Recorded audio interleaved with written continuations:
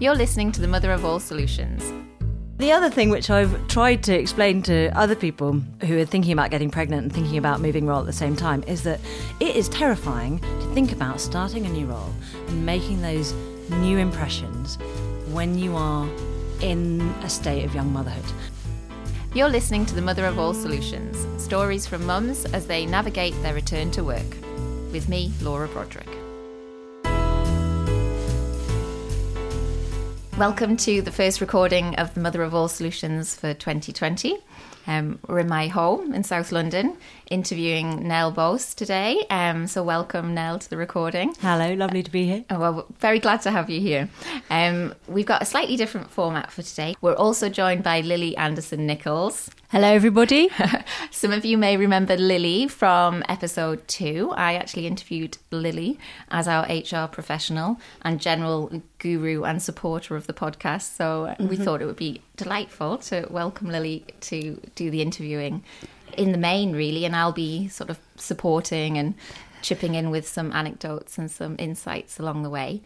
But as Lily introduced me to Nell and suggested that Nell come on board for the interview, we thought it would be much stronger to have Lily as the lead voice on the episode. Mm-hmm. And also from listening to other podcasts recently, having two voices interview and lead a conversation together makes for a nice listen, or so we hope. Yeah, sounds like a good plan. Yeah, I hope so too.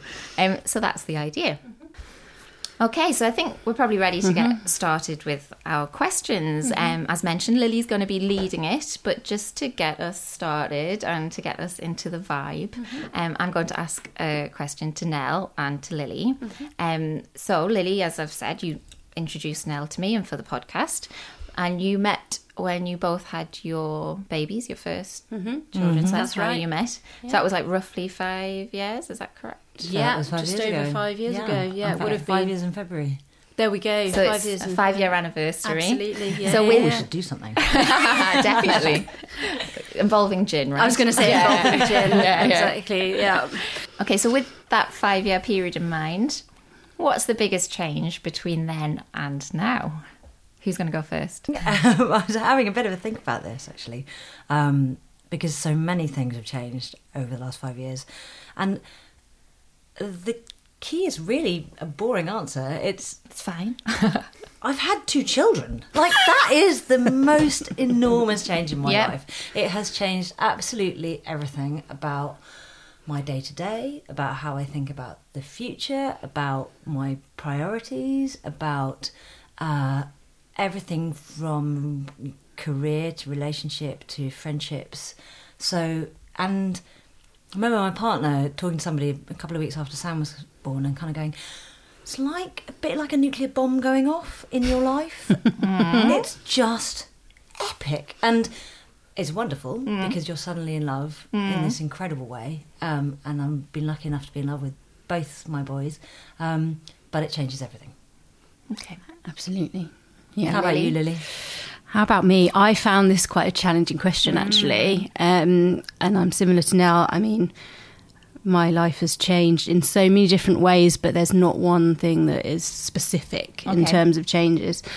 I think one thing I would say, and this is very recent for me, actually, is that I am much, much, much more assured in terms of who I am. Good. And what I'm about, which I'm quite surprised by. So parenthood has done that for me in a lot of ways. I've had, from having Molly through to having Freddie and to the point that I'm at now, you know, work-wise, it's been, I think the nuclear bombs for me have been work-wise. So I've had some tricky situations. It's been a journey. It's been a journey. I've had some big challenges work-wise. And so I've got to the point where I feel like actually knowing myself, knowing what I'm about, knowing what makes me feel okay and what doesn't, knowing how to keep myself happy, how to look after myself, actually in order to be a good mum has become really important. So yeah, I think I'm much more assured in terms of what I am about in the last 5 years. And a lot of it is to do with being a good mother. And showing Molly and Freddie that I'm a strong, confident mum and that, you know, they can look to me, essentially. Fantastic. Yeah. Wow. I mean, I think that's an amazing thing. I know. I'm not totally like I've still got lots more to go. What's the answer, Lily? Yeah. Brilliant. I'm not. You know, I'm still going. You know, it's every day's. You know, of course, it's a bit of a cliche, but every day's a learning. But I just know a lot more about what I'm about. Yeah. Yeah, and I don't think I would necessarily say I'm fully at that point yet. But I think it was probably you, Lily, I talked about. Like, even though I'm a lot greyer than I was 5 years ago, but you know, there's other things in my life that I do feel more comfortable, assured with, which is kind of what you're getting at as well, right? Absolutely. Yeah. So I think that's something for us all to aspire towards, right? I'll let you know I'm getting on with that. That's where I'm at the moment. So back over to you now. So we want to talk to you really about the work that you were doing before you had Sam. So you've done some quite senior jobs in the past, to get an understanding what your career was like, what the jobs were, and then becoming pregnant. Yeah. And how things may have changed for you. So it'd be really helpful to start talking about what you know, in terms of your career history. Where did you start and where did you get to? So I guess I came out of university, I did a natural sciences degree. I had no idea what I wanted to do. Okay. I went and did some theatre in Edinburgh. I joined a .com in Old Street, which was hilarious fun for a year until the bubble burst. I did a master's in philosophy at LSE. I went sailing for 6 months from South America to England, and then kind of fell into a sub-editing job, not really ever having thought of journalism as a path for me, but turns out geeking out over grammar and sentences was totally my bag, and I loved it. So I got, I guess my first proper job was with Nature, the science journal. So I was a sub-editor there, and it was fab because I get my head around lots of different subjects every week, from quantum physics to colours of snake skin. But I was quite ambitious, and I think I came out of the whole schooling system, university system, with wanting to get A's, wanting to be first, wanting to win at stuff, and I just, without much thought, applied that to my career. So I went to join The Guardian as a production editor on the culture desk, which was great because I managed to do culture and science, and I never really managed to decide between the arts and science in my whole life. So I worked my way up at The Guardian. I became managing editor of Guardian Online, I guess when I was 31. Which is young, big jump, big job at 31. And it was great for them to have that confidence in me. I remember looking at a balance sheet on my second day, trying to get my head around P&Ls. And the nice lady in accounts going, "So when it's got brackets around it, that means it's a minus." Okay, that's good to know. Gosh, there's a lot of minuses in here. Is this where we're starting from? I mean, it was The Guardian back when we were trying to work out the model for journalism. So, so we did, that was really, it was really exciting, and I definitely felt like I was making strides. And in 2011, I got to go out to the US with the editor-in-chief to set up The Guardian's US branch. So we were in New York. We arrived, we had 8 staff, and we grew to about 65 in 18 months. Wow. And working in HR, that's a phenomenal growth. It's kind of a crazy ride. We were recruiting like Billy O. I'm trying to not swear on this podcast. You can swear, I think. Yeah, I think low-grade swearing is allowed. Low-grade swearing, yeah. Right, okay, not like Mumsnet. So we recruited a ton of people. We were trying to work out a new model for sustainable journalism. We were operating in a different commercial environment. I was trying to hold together kind of different bits of the business, which is partly what a managing editor does. So journalism isn't very good at managing people, because you kind of tend to get really talented writers and editors who get promoted, and building the team is not necessarily one of the things that made them an incredibly talented writer and editor. So there's this hence you get this managing editor role that is more a kind of like, right, how do we grow the team? How do we get different departments to talk to each other? which I really loved because I loved that translation bit. That kind of, right, let's get commercial talking to editorial, talking to tech. So that was very exciting. And how long did you do that for? So we did that for 2 years. Yeah. And that's kind of when non-career life impinged. So I'd started going out with this lovely guy 4 weeks before moving to New York. Before moving to New York. Yeah. Oh, wow. Yeah. So we decided to give it a go, and we did long distance, and the poor planet suffered an awful lot of carbon emissions. But he was lovely. Before we were really woke on it, though, I guess. Yeah, even so, I felt pretty bad. Yeah, absolutely. Yeah. But used to pop back to London for the weekend and things. And we had a bit of a summit. We sat down and we kind of went, right, okay, so we are going to be together. So are we going to be together in the UK or the US? And at the time it made sense for me to come back to the UK. Of course, he then promptly got a job in the US. What? But then he managed to get it transferred to the UK, at which the Guardian then asked me to go back to the US if I possibly could. So we spent about 6 months getting jobs in different continents, but we finally both ended up in London. You should have got the HR departments of both your jobs to talk to each other. Yeah, but then they were all different comments, just like, the timings were hilariously out. And then I came back to London deciding that what I wanted to do was go for COO roles, but I wanted to try lots of different sizes of companies because I'd really enjoyed being in effectively this little startup in the US.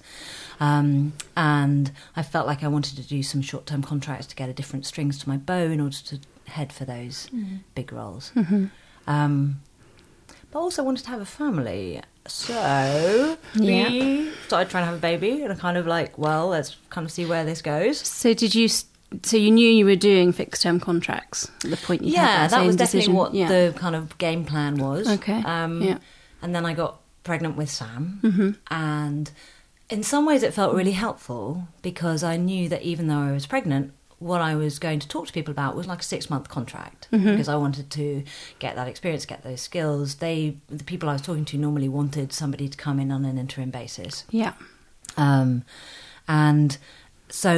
I felt that I couldn't really go for long-term jobs while pregnant. Okay. Which I don't think is the right approach. I think that's the wrong mindset.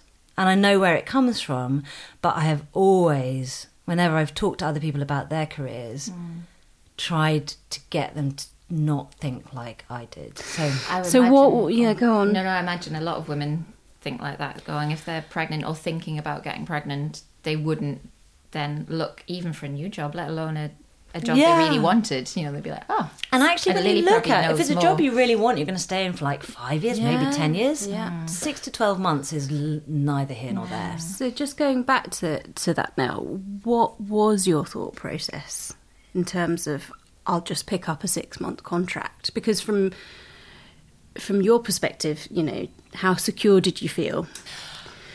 So it's a valid question. So I thought, there was a bit of me that was thinking, this feels fair. I can get a 6-month contract with somebody and then I will have my baby and then I'll find another 6-month contract after that. And then we'll carry on with the plan as it was, but with 6 to 12 months, however long maternity leave feels like a good time in between. And I was lucky enough to do that because I was in a partnership with somebody else who was bringing in some money. Yeah. And I think that meant that we could balance the uncertainty of exactly what job I was going to be doing at what point with a fairly guaranteed income. I was really conscious at that point that I wanted our relationship to be equal. Yeah. And that I think that financial pressures can often act against that. It's totally fine to rely on each other and allow one person to be the kind of secure role. What I didn't want was for that to be the case all the way through our lives. Yeah, absolutely. And I think what I've seen happen is that one person becomes a breadwinner and you don't want them to be carrying that burden for the whole family for the whole of your relationship because that isn't really equal, and there are pressures that go with knowing that you're bringing in the lion's share of the income to a family. And so a lot of what I thought about in terms of the jobs that I went for after being pregnant were about keeping me on a track that meant that there would be a point when I could be the main breadwinner and my other half, John, could step back. Okay, yeah. And it's quite nice that you were thinking about it for yourself as well. You know, you were thinking, I'm making some assumptions here now, but like, you didn't want to not be a breadwinner, right? Okay, Yeah. you were like, it's not just about equality, it's also about, you've said before you were quite ambitious and you kind of wanted to step back in, and but also you were thinking about it like you didn't want the pressures on your partner all the way through, which I don't think I'd ever really sort of fully reflected on. So it's quite nice to think of it from both perspectives in that way. And I've been in that position Yeah. with Seb, where we've both at different times been the main breadwinner for various reasons. You know, quitting a job because it was so awful, for example, that you needed the other person to rely on, or maybe you've got a period where actually you are changing and you want to do something different and you need some time. And that to must be look really for- healthy to have that kind of balance. I think Did you it like is. Did I you think it's. appreciate that. I think it is really healthy, and I think the beauty of our relationship is that we see each other in that way, and it's not something actually that's ever been spoken between one another, but we know that that is the case. So I'm working at the moment. If Seb wanted to quit and do something else, then I would support him in that. Yeah.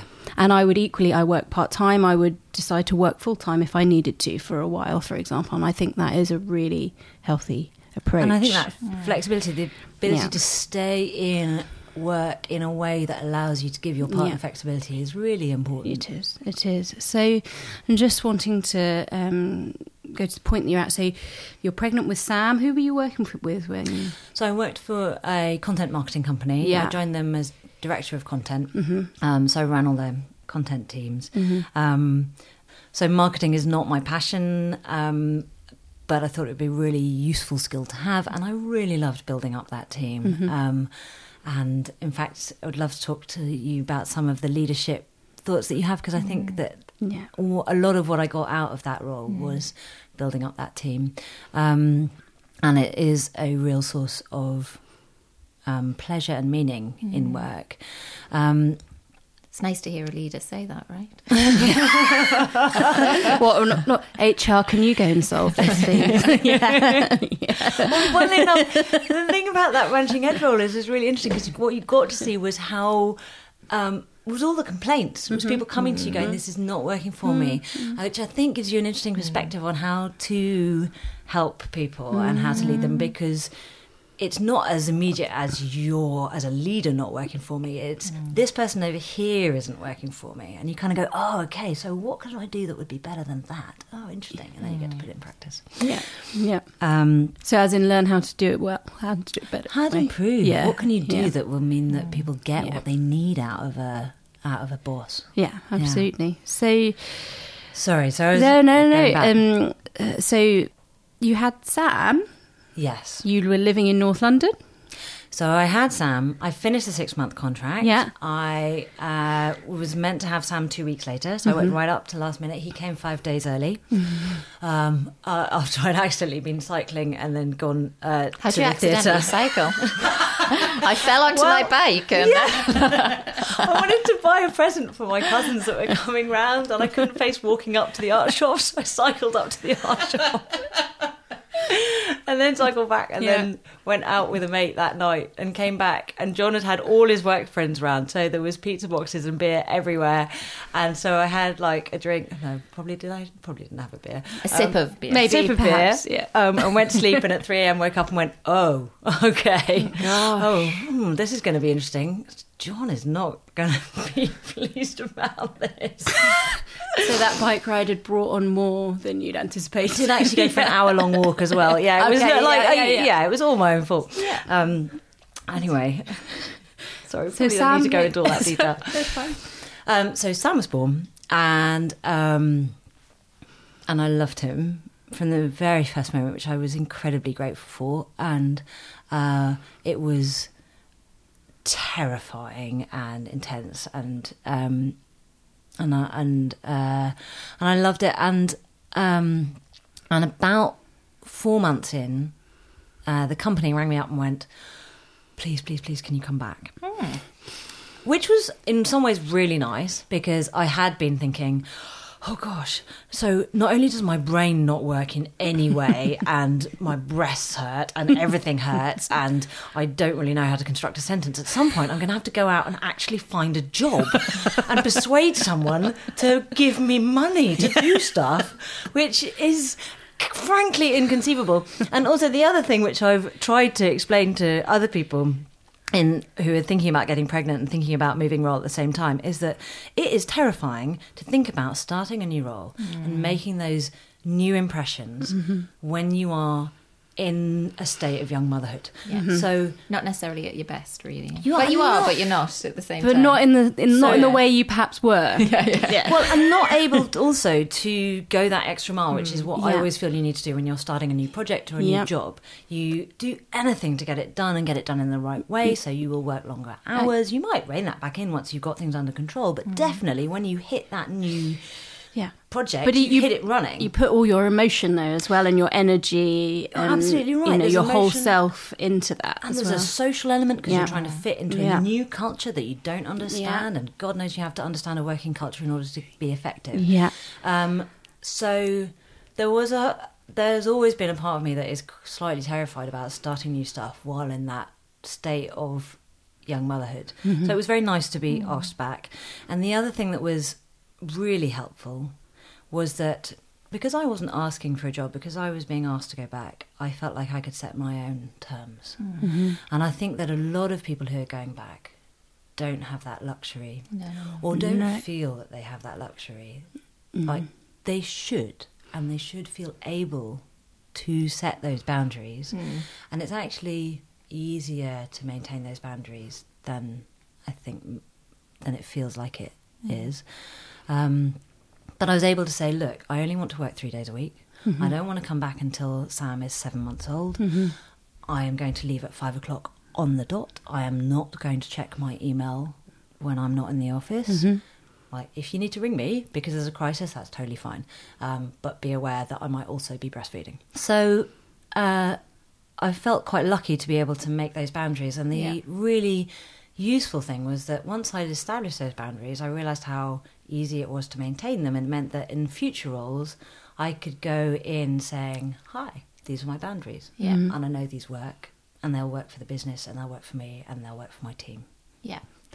Wow, that's quite a nice place to be able to re-enter the work, to be able to do that after your first baby, and to feel that secure in what you need and what you want and what's going to work for you. I was really lucky, and something I wasn't expecting, because I was expecting to have to go and find a new job.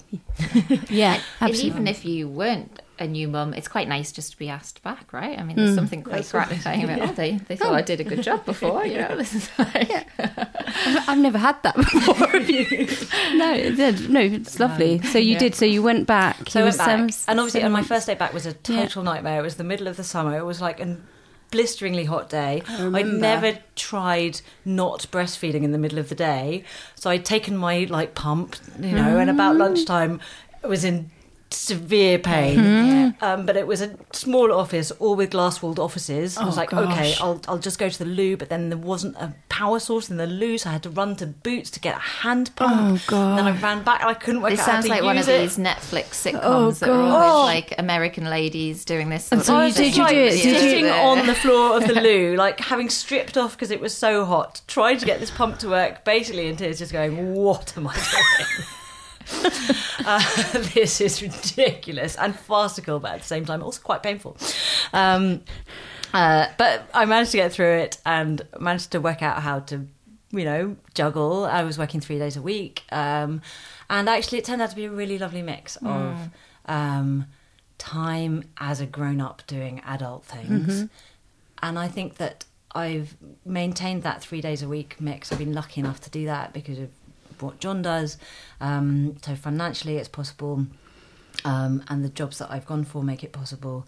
And I love that mix of being a parent and really enjoying that on the days that you get to solo parent, and also having a proper job and thinking about that.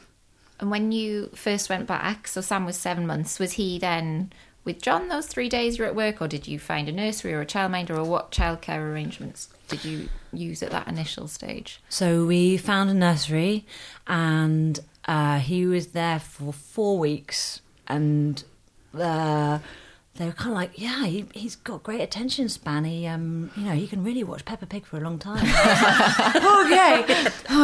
So I'm quite a protective new mum. I'm kind of thinking, I don't really feel very comfortable about this. 7 months. Yeah. Like, that's great about his attention span. And we found actually a recommendation of one of our friends from NCT, a childminder who was fab, and she had 2 kids of her own, and we used to cycle over and drop him off. It was about a 15-minute cycle. So we found a little child seat for him, and I would cycle him in the morning and leave the child seat, and then John would cycle back in the evening and pick him up with the child seat. And nice. John and I have always split pickups and drop-offs. Absolutely. 50 down the line, and we try to do a lot of splitting stuff like that where we can. It's not equal because I do get 2 days a week with the kids that he doesn't get, because he's been working 5 days a week for these past 5 years. But where possible, we've done that split. Yeah, and I suppose as Lily, we chat more about the other careers that Nell's been through in jobs. We'll see how the double child scenario switches it all around, doesn't it? Switches it around. So I just want to kind of move now towards obviously child number 2, so Laurie arriving. So Laurie is, what's the gap? Is it 2 years roughly? Just 2 years, 3 months, yeah. 2 years, 3 months. Okay. So when Laurie arrived, what were you doing at that point in time? So I'd gone back to the content marketing company. Yeah. I'd said I'd go for 6 months. So I went for 6 months.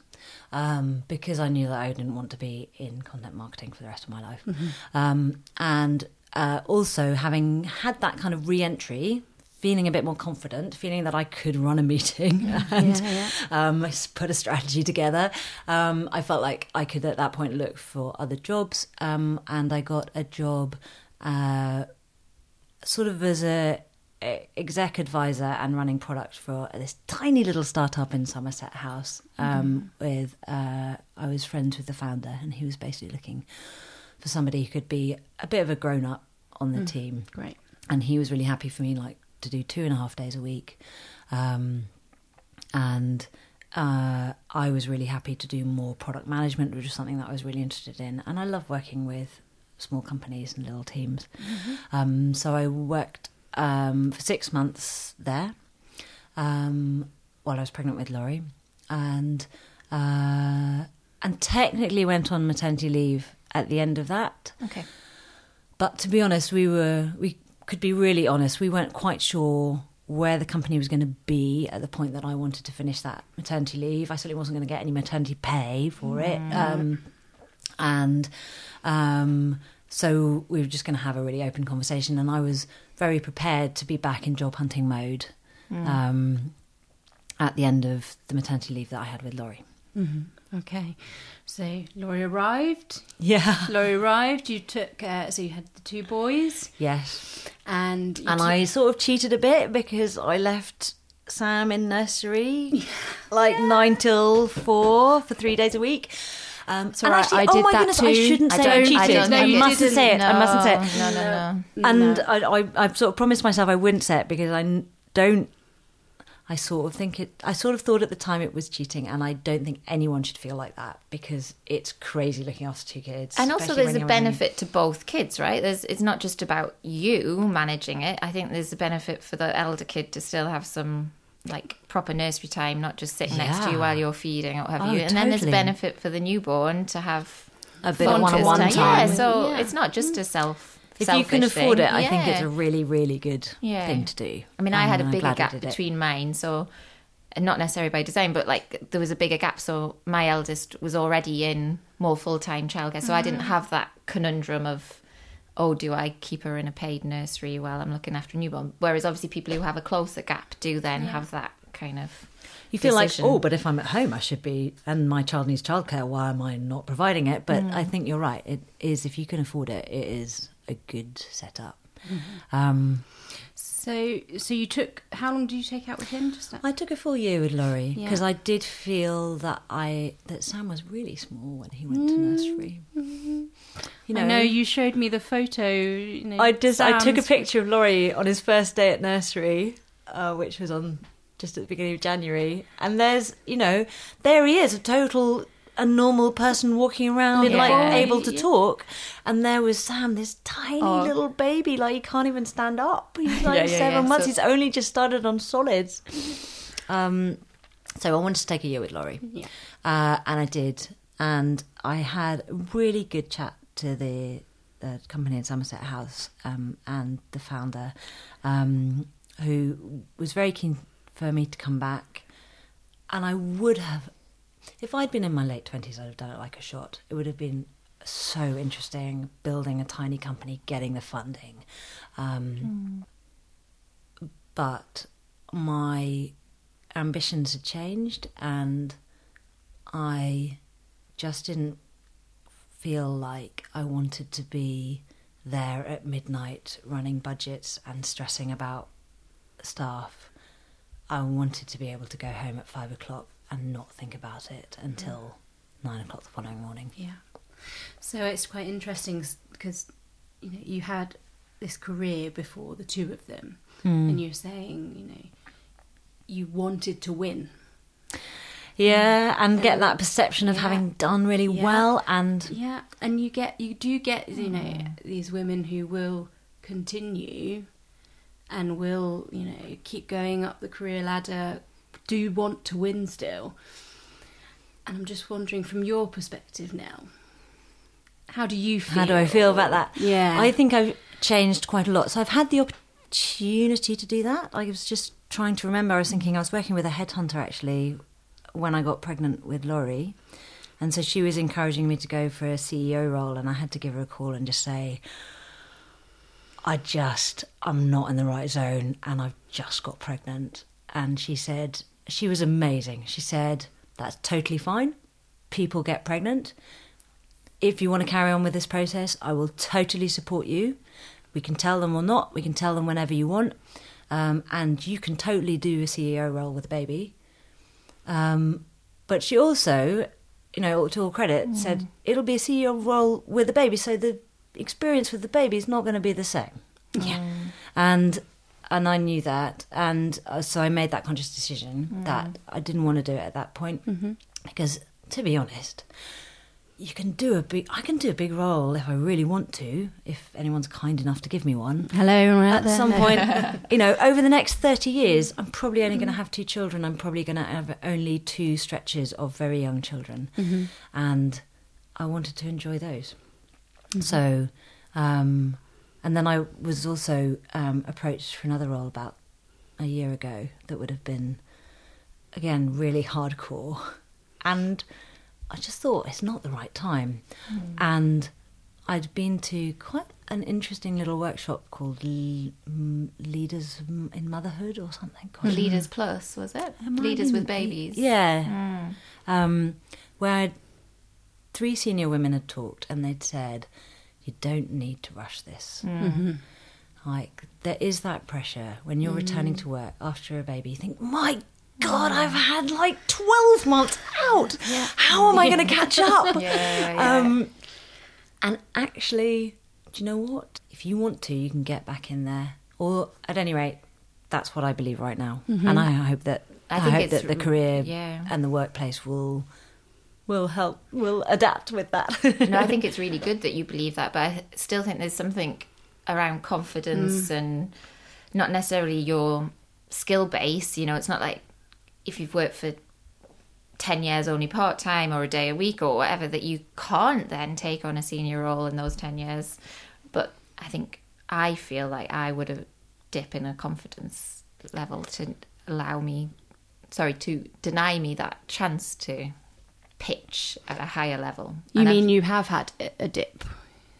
Or well, how old's Ro? Ro is 6 years, right? So I haven't reached that 10-year mark that you're mentioning.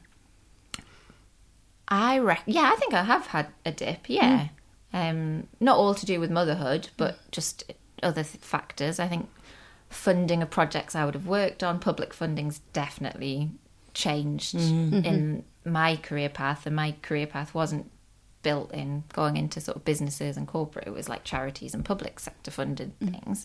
But I think, whilst I think it's really great, Nell, you saying that 10 years isn't a massive length of time, and I have listened to some of those Leaders Plus podcasts, and they do talk about like it's a marathon, not a sprint, you know, kind of like go easy on yourself. And I really get that. I still think a lot of women, even if they could access a role and a workplace again in 10 years time at the level they want to be at or a more senior level, whatever that is, I think a lot of those women, me included, would not feel confident enough to pitch at that level. I think you're absolutely right, and I've certainly experienced that loss of confidence as well, and I absolutely think that's a massive factor. So I was going to ask you, you know, because it does, I think what you're saying around, you know, you do believe that you can re-enter, and that you do believe that you have the ability to, you know, when you're ready, if there is a role there that is, you know, COO, CEO, whatever it happens to be, but a job where there is a lot of pressure and where it's on you, that mindset that you will be able to do it is something that, I mean, you know, I find that inspiring, because I don't think I necessarily have that, and I think there are a lot of people, particularly women, who don't. You know, people talk about things like imposter syndrome and the belief that you know someone's going to find you out. You know, you're going to be in there, and one day you're going to be found out. You know, who is this? Everybody has imposter syndrome, so you know, they do, but women in particular do struggle with it. You know, it's that. Have you got a fact on this, Lily? Because I always love your facts. I will try and hunt one down. Brilliant. I don't have one at the moment, but I do know. Can I tell you my best imposter syndrome tip, which I heard probably on a podcast, which is fabulous, which is to turn around to yourself and go, all right, yeah, I am an imposter. I totally am an imposter. So what is it that they're going to find out about me? And you write it down and you realise what the thing that you're really worried about. And quite often it turns out to be quite a small thing, possibly, you know, not a key part of your job or your role. And actually when you start to go, if they found out about this about me, do you think that would probably be okay? Because I can still do all of this stuff. I was like, and you're like, other people are doing that. Or So that's. I think that's where I was going with this. Was, you know, so you do have that belief. So what is it? You know, how do you get to a point where you think, oh gosh, you know, I can do this? What is it? You know, with every change that you've had, with the decisions you've made, that real self-belief that you can do that if you choose to. I think so. I don't have it all the time. No, so it comes and goes, and sometimes I'm more confident than others. And B, I've seen people doing big jobs, and they're just humans. Yeah, and often people doing big jobs are there, kind of just sort of by the vagaries of fate, not because they've got some innate essence that means that they are the perfect person for that role. So they're essentially another you. Any of us can do it, you know. Be sensible and clever and kind and strong, and you know, get on with it. Fantastic. Sensible, clever, kind and strong. Right. Oh, there we go. We've got it. I love those. I think it's the first one I struggle with. But the other. I think it's the second one I struggle with. Okay. Well, thank you for that. Okay, so I think there's one big role that we haven't talked about yet, which I think you left 5 months ago. Yeah. So your role at Mumsnet. Talk to us about that.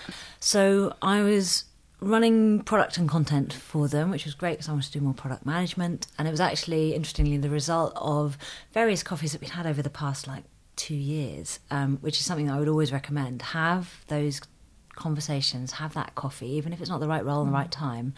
Often it comes to fruition later. And it was really interesting working at Mumsnet because it gave me a vision of what the working place could be like in the future and where the future of work I think is going. Okay. Because of the way it was set up to be a company that worked for parents. Yeah. And so a vast number of the staff, it's about 100 people, most of them work flexibly in some way or another, whether that's a part-time, whether that's working from home, whether that's different hours. Yeah. And what it meant was that you immediately got away from the kinds of pitfalls that you normally hit when doing big roles part-time. Because when everyone works 5 days a week, you expect to be able to call a meeting at any point. And if you're senior enough, everyone will be in, and that's fine. And what you did at Mumsnet was assume that people weren't going to be in. Yeah. And go, right, okay, well, do we actually need to get together? Because goodness knows there are too many meetings in life. And if we do need to get together, then there will be some point at which we all coincide or someone can ring in. And so it became the norm that everyone worked flexibly, and that was totally fine. It's perfectly easy to operate in that environment, as long as that's your starting point, and that's you your can status quo. always get in touch somehow, can't you? Absolutely. Yeah. And I think that's a really amazing way to work, and it's what we need to spread throughout the workplace and throughout careers. Because that assumption that you have to be in 5 days a week to get a job done just does a disservice to everybody who's trying to parent. Yeah, and not just parents. No, and you're right. Just parents. There's this amazing guy I worked with who does 2 days a week with a charitable foundation that he's incredibly passionate about, and 3 days a week at Mumsnet. And the enrichment that you get from doing two things during a working week, whether one's parenting or another job, and the skills that you can then cross-apply is so good. As talking to somebody about getting part-time teachers to work with them at a small school in the country, and they said, it's incredible because you get 5 days worth of commitment and thought for the price of 3. So you don't get the teaching hours, but you get people who bring that experience, and you get people who are invested in your company or your school or whatever it might be, who can go, all right, if you're really stuck on Friday, I can move things around and I can be there if you need me. Yeah. And so you can pull on a much wider network of resource than you might otherwise be able to. So I'm really passionate about that flexible working and how we can spread that around, having seen it. And my job share partner, she's not a mother. I thought when they would recruit someone to work alongside me, it probably would be a parent, not necessarily a mother, but a parent. And the person they recruited is fantastic, but she has her other things alongside the role, and it's actually quite a nice dynamic. And she has empathy to my situation, I have empathy to hers, and we work together. And there's a complementarity there that's really useful, right? Yeah. And it's not as if, well, I hope not, that I do a little bit less because I'm the parent and has to leave. And, I think we're just quite open and honest about what needs to get done, and we work it out. So, I echo your sentiments. So Mumsnet Towers has given you that. And I say Mumsnet Towers because I know that's what they call themselves. So actually, I like the fact that it's not really, I imagine it to be this building with all these people in it, but actually it's all these people working dispersed and working in different places and coming together when they need to, which is fantastic. So talk me through that you quit and you did something that I think a lot of us would dream of doing but haven't necessarily decided to be bold enough to do it or been in a position to do it, but you quit and your husband quit his job, is that right? Yep. So he is taking a new job that's going to be a very different format, where he's going to be kind of consultant and go and do training and workshops and things. And I wanted to retrain again, thinking about having that length of time. Well, another 30 years of work probably. If I would like to be working, because I would like to do something that is being more useful to the world and bringing interest into my life. And that partly, we talked about that early goal of wanting to win, and with children that's definitely changed. That's become, actually, it's not about winning.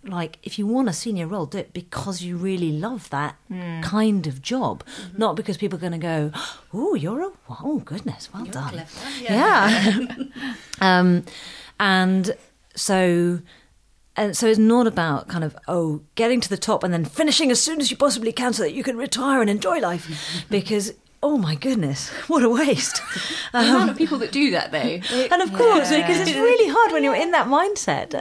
And I guess what having children does is help you to step aside from that mindset and think, oh, hang on a second.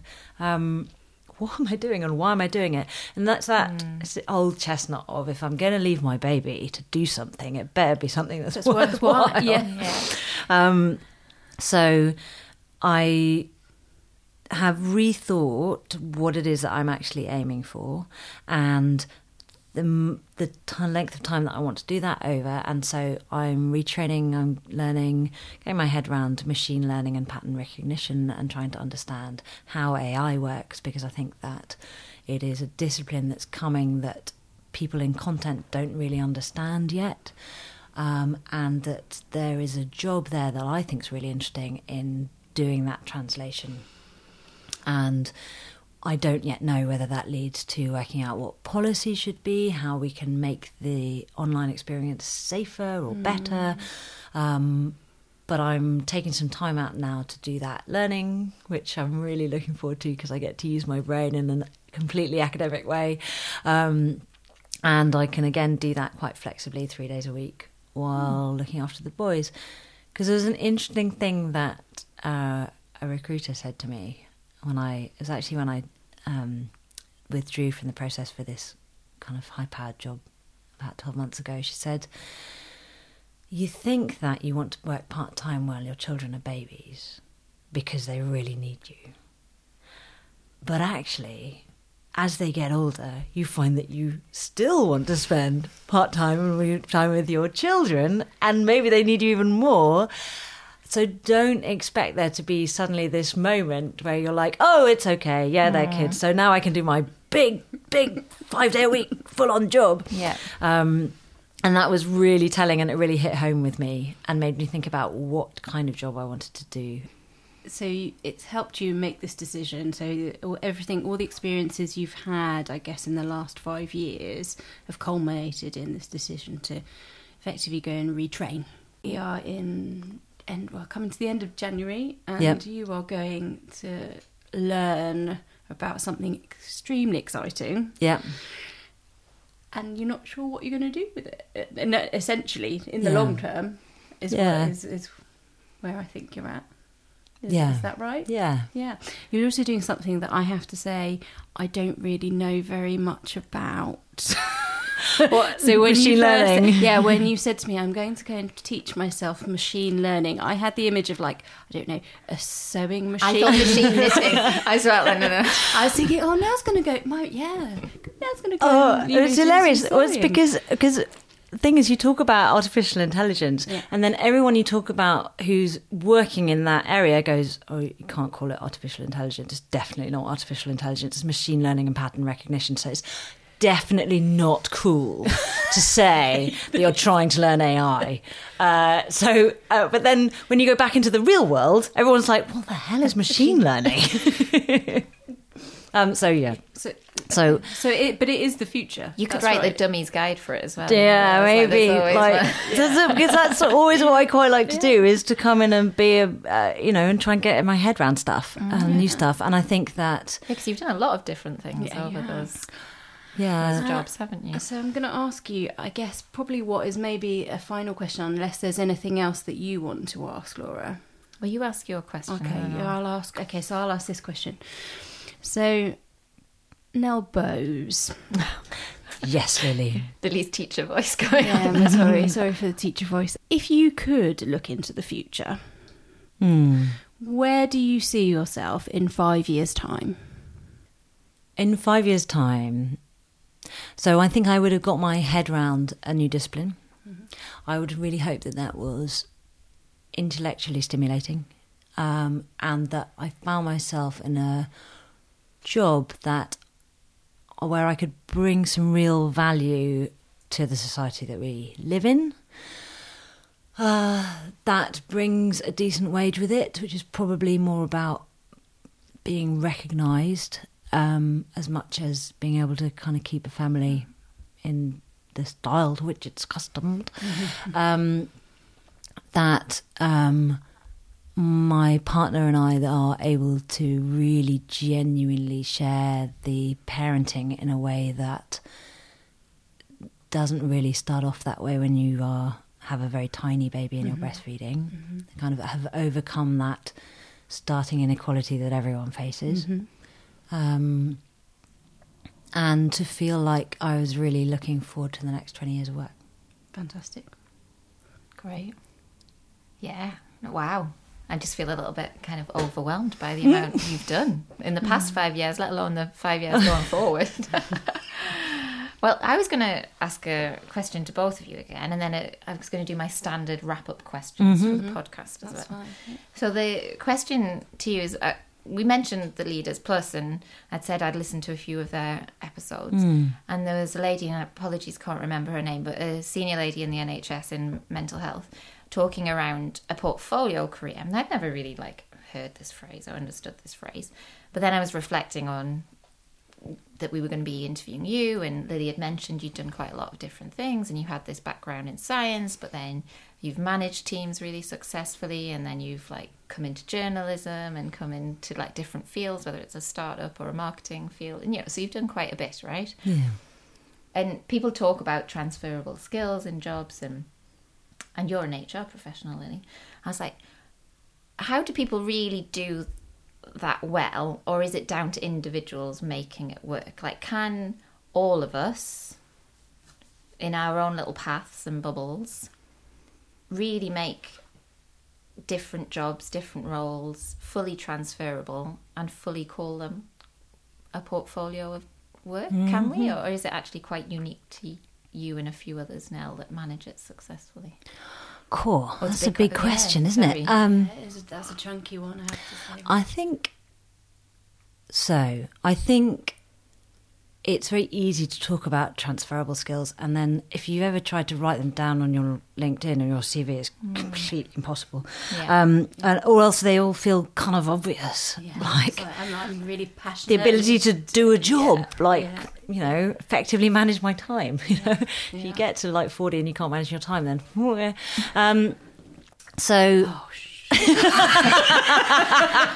You did say sensible with your downfall, Lily. I've got a few years, 3 years. Go on. I think so. The easy thing for me is that some of the stuff that is definitely transferable is that ability to manage and grow a team, and an awful lot of roles have that element. And that applies basically in any discipline or department, I think.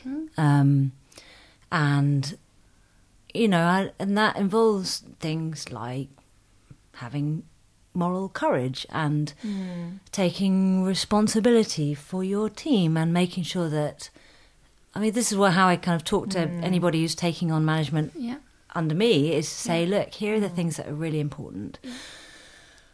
Take responsibility for your team. When stuff goes wrong, own that failure, work out what you can do to fix it and how to not do it again next time. When you get glory, make sure you're passing it on to the right people that deserve it. Make sure that you're communicating and talking to your team. And all of that, all of the sort of stuff that I've painfully learned over the last 20 years of that is applicable in any role. So there is transferable stuff in that way. I think that it's quite difficult to transfer between disciplines, because simply spending time in those disciplines gives you an edge in a lot of ways. But if what you can do is translate between disciplines and departments, then that translation skill is definitely transferable. The thing that I've learnt about moving a lot between different companies is there's a massive overhead to change. So you have to learn a new company's way of doing things and how to get stuff done within that particular culture. And So, for example, I spent 8 years at The Guardian. I knew how that worked. And it takes a long time to build that up. It's about individual personalities, it's about roles, it's about the historical things that have gone on. And when you arrive at a new company and people go, oh, no, we can't do that. It's because something went massively wrong 2 years ago that you've no idea about. So I think people talk about transferable skills a lot, but it's actually quite hard to work out, to encapsulate what they are and what ones you might have yourself. And it becomes quite specific to what you're trying to do. Is that any good? No, that is useful quite, answer? yeah, that is really useful. And Lily, from an HR perspective or from your personal perspective, anything you would chip in on that? Or if I were to talk from an HR perspective, it would become quite prescriptive in terms of, this is what a skill set is, and this is what you can do to hone it, and so on and so forth. I think Nell's probably summed it up a lot better than I could, to be honest, in terms of transferable skills. I think my dad always used to say, if you can read, then you can go and learn to do something else, and you can go and pick up a new skill. That's incredibly true. So I would say, if don't feel like you have to build a portfolio career if you don't necessarily want to, if you've already found where you're happy or where you've got job satisfaction and so on. But if you've got something that's driving you to do something else, if you want to go and learn something new, if you want to go and try a new job, a new skill, etc., I do think that pretty much all of us have it in us to go and do that. Yeah. And as long as you apply your passion to something and your energy to something, then I think you can go and do it, essentially. Absolutely. And there's a bit that I wanted to mention earlier. There's something I think that is quite relevant also to that transition when you move your career, and relevant also to the confidence that you have to go for particular roles, which I feel incredibly strongly about, having had to develop roles and advertise for them in a number of different companies and ways, is that there's no such thing as an intrinsic job in an awful lot of companies. A job is a construction, so you can actually construct it however you want, and you definitely don't need to say this has to be a 5-day-a-week job. You can say we need to get this thing done within this company, and we can work out what people and skills we need to get that thing done. And if it turns out that the person at the top of that team only works 2 days a week or 3 days a week or 4 days a week, or they work in this particular way, then you just build the team underneath them in the right way. And if the people in that team can only work in that way, that again, you jigsaw that together. And at first glance, that looks a bit, oh God, that sounds very complicated. And how are we going to predict that? But actually, most jobs, and I wonder if you would agree with this, Lily, from an HR point of view, most jobs in most companies are patchwork together over a period of time, and they always depend on the particular skills of the people who happen to end up in them. And so if you can get into the right mindset, any job can be flexible, and you can move and you can create that right role. And that's also partly up to us to ask for it and to say, I can do this. It's also up to companies and the people who are building those teams to be open to it. Yeah, absolutely. Which we've touched on in previous episodes, and I think it'll be really good for our listeners to sort of hear that again, and have it had been illustrated through your career path as well is really cool. So just to wrap up then, my comedy questions at the end. No, they're very serious. And important. And exactly. Yeah. We ask our interviewees, Nell, to rate their sort of current work-life balance, their kind of balance of motherhood and what they're doing on a scale of 1 to 5. So 5 being the best and 1 being the worst. So would you give us when I rating? do that? Yeah. So, well, you see, you catch me at a very interesting moment, like right at the beginning of something before I know how awful it's going to be. So I would definitely say 5. I don't know, we've had a 5 before, have we? Oh, maybe Colette went high. She went high. Yeah, so I say 5 in January. Ask me in March. With your positivity hat on, yeah. No, that's fantastic. Well, you should be positive because it sounds great. It sounds like you've really reflected and researched what it is that makes you tick and what you're good at, and so why can't it be maintained, right? We'll have a go. But then the other thing is, like, it's all about trying it out. So it's the learning from product management. Prototype it. It's never going to be the final product. There's a fantastic book called Designing Your Life, which is like, it's not about getting that perfect job. It's about enjoying this one and working out what your next step might be. That's great. Shall I ask the final question? Go on then, Lily. So the final question is, can you tell us who inspires you? Oh, Lord. I find this a really difficult question, which again makes me question myself. Like, who am I that I don't look up to, like, lots and lots of different people? But it doesn't have to be looking up. I am inspired by. Oh gosh. So there are things that I would definitely draw on that influence me. So I look at. This is going to sound so cheesy. My mum, who I didn't really understand her career path when I was in my 20s, and it was all about winning, and now I look at it and I go, wow, she found this incredible area of research that she was very, very talented at, and quietly kind of got on with it while managing to move to this incredibly beautiful place in the Scottish Highland. And you go, oh yeah, that's really cool, and it's something that you kind of want to do until, like, yeah, you sort of retire, but you still keep doing it because it's so interesting. I mean, how good would that be to have that kind of career?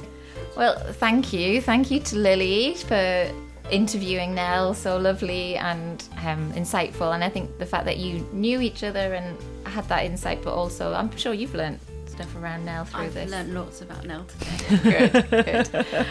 And thank you to you, Nell, for welcoming us to podcast record you. It's been fantastic. Thank you so much. I've had a lovely time, and I just think, yeah, returning to work is weird and hard, and if we can help any of each other do it by sharing the experiences, that's got to be a good thing. Great. Fantastic. Thank you.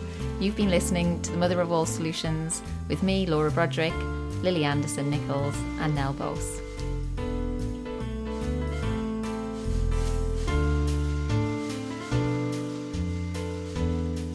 You've been listening to The Mother of All Solutions.